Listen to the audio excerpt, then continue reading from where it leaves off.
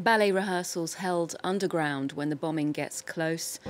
Writers more used to wielding a pen have taken up arms, and sirens break through the sound of a symphony orchestra. 1 year on, Ukrainian artists are resisting despite the ongoing onslaught from the Russian forces on their territory. And to talk about the consequences of the last 12 months, I'm joined by Ukrainian opera singer Ihor Mostovoy and artist Alyona Tokovenko, who swapped Kyiv for Paris last year after the invasion. Welcome to the show, both of you. Now, you're both based in France at the moment, and Alyona, you're currently doing an artistic residence here in Paris. How would you say your artwork has been affected by the conflict that's been raging for the last year since you left? How do you see that influence in your painting? All my life I was a bit bloody and a bit dramatic, and after it happened, it was like I was blocked. I didn't work with painting or something else, and it was hard for me to begin again. So, and it was really helpful when I came to France, and they just give me a place to work, and they give me a place where to live. And that was a moment when I realized that I can not just continue to work, but I could try something to realize something like reflect about what I saw and how it was with me and my relatives and my beloved people. It's important for me now to show that Ukrainian art exists, and like we are here, and we are not just about the flag or sunflowers. Ihor, you've been involved in a number of cultural initiatives, events to raise funds for medical and humanitarian associations. How do you see the response in the art sector overall? Do you think that it has gone far enough? I think it does its work. What I want to say, that it makes people more aware of what is happening through the art. But I think it could be more.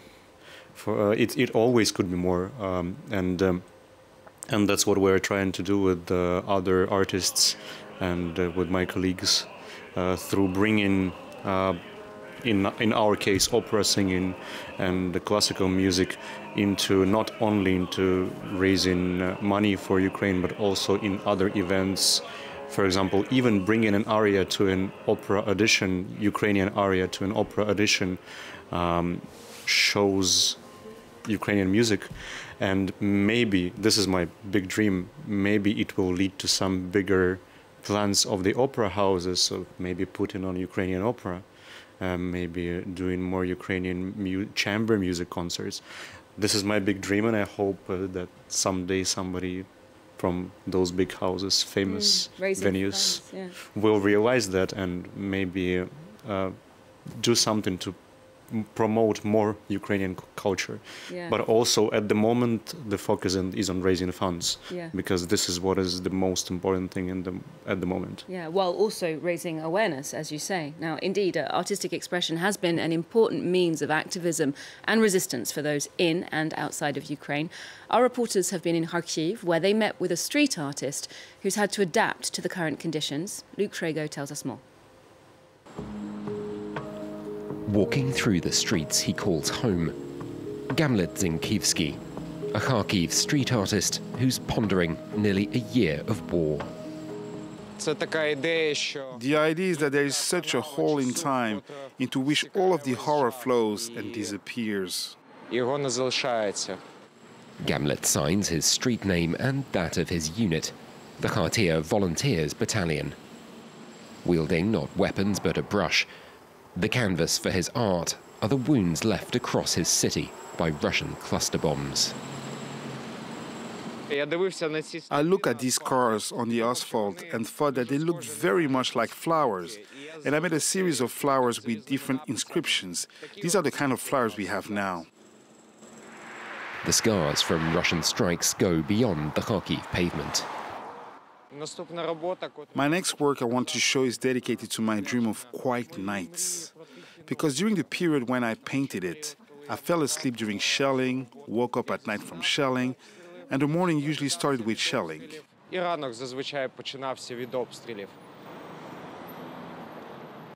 So we see there that making art is a form of activism for Gamle. It's a political act, in fact. And Aliona, a previous series of yours explored how politics becomes personal. It's called Phantom Pain. Can you tell us a bit about the inspiration for that work and how you see it in the current context? The inspiration was just about my grandfather, because he was like a Soviet person, not a communist or like a part of party, but he was the human who was born in Soviet Union, and he was lived all his life in Soviet Union. So for him, it was really strange how people tried to live in this new world without this huge country. So for me, it was something that I called phantom pain, because it really sounds like phantom pain, because human can be in a different way. But he was against Soviet party all his life. So it was a huge question for me how it can be. And now, of course, it's something that we had in our past. We can't like cut it or something, because I think to cut the history all the time, it's a bit strange for any societies. It's also about his nationality, because my grandfather, he was a Ukrainian Bulgarian. So it's a bit about my identity, about that it was like a small nations in a huge Soviet country. Now we need to show people that they're existing. So Ukrainians existing, and we are like a huge country with our traditions and with our identity. And speaking of identity, you were born in Odessa and grew up there, and the Black Sea port has recently been added to the UNESCO World Heritage List as an endangered site, having been attacked repeatedly by Russia. Here's more from UNESCO's director on the need to protect that city. This city belongs to a World Heritage. It concerns us all. We all look at it, we all see it, and we recognize its history and its contribution to heritage. There is an obligation for all the states that are members not to deliberately destroy this heritage. And of course, Odessa is one of those places where Ukrainian cultural institutions have suffered deliberate attacks by Russian forces. Another example is the theatre in your native city of Mariupol, Ihor. But that's not really a new development, attacking Ukrainian culture, is it? It's long been oppressed, even before the war, especially in those Russian-speaking areas. Yes, this is true, but it's not a recent invention. It's been for years, it's been for centuries, because just to make a simple example, everybody knows who Tchaikovsky is, right? They had a good, very long communication with the Ukrainian composer Lysenko. And Lysenko wrote an opera called Taras Bulba, which was liked by Tchaikovsky a lot. So Tchaikovsky wanted to put it on in Moscow. And he addressed to Lysenko saying that we would like to put your opera, but in Russian, which Lysenko refused. So this is a question. This is an example of oppression that's been going for a very, very long time, and which is happening right now. So this is a problem that's been there for centuries. Again, that question of identity that you brought up. Now, two pillars of Ukrainian art are currently being celebrated here in Paris. The work of the late Taras Shevchenko and Maria Primachenko has been brought to life in an immersive exhibition that's accompanied by photographs and short films documenting the conflict. Catherine Viette and Marie Schuster report. It's an unprecedented close-up look of the works by Taras Shevchenko and Maria Primachenko, two Ukrainian artists that are considered national treasures. This immersive exhibition, created before the Russian invasion, aims to showcase Ukrainian identity as distinctly separate from its powerful neighbor. In the wake of the war, the show now takes on a special significance. Russia is monopolizing our heroes and our history.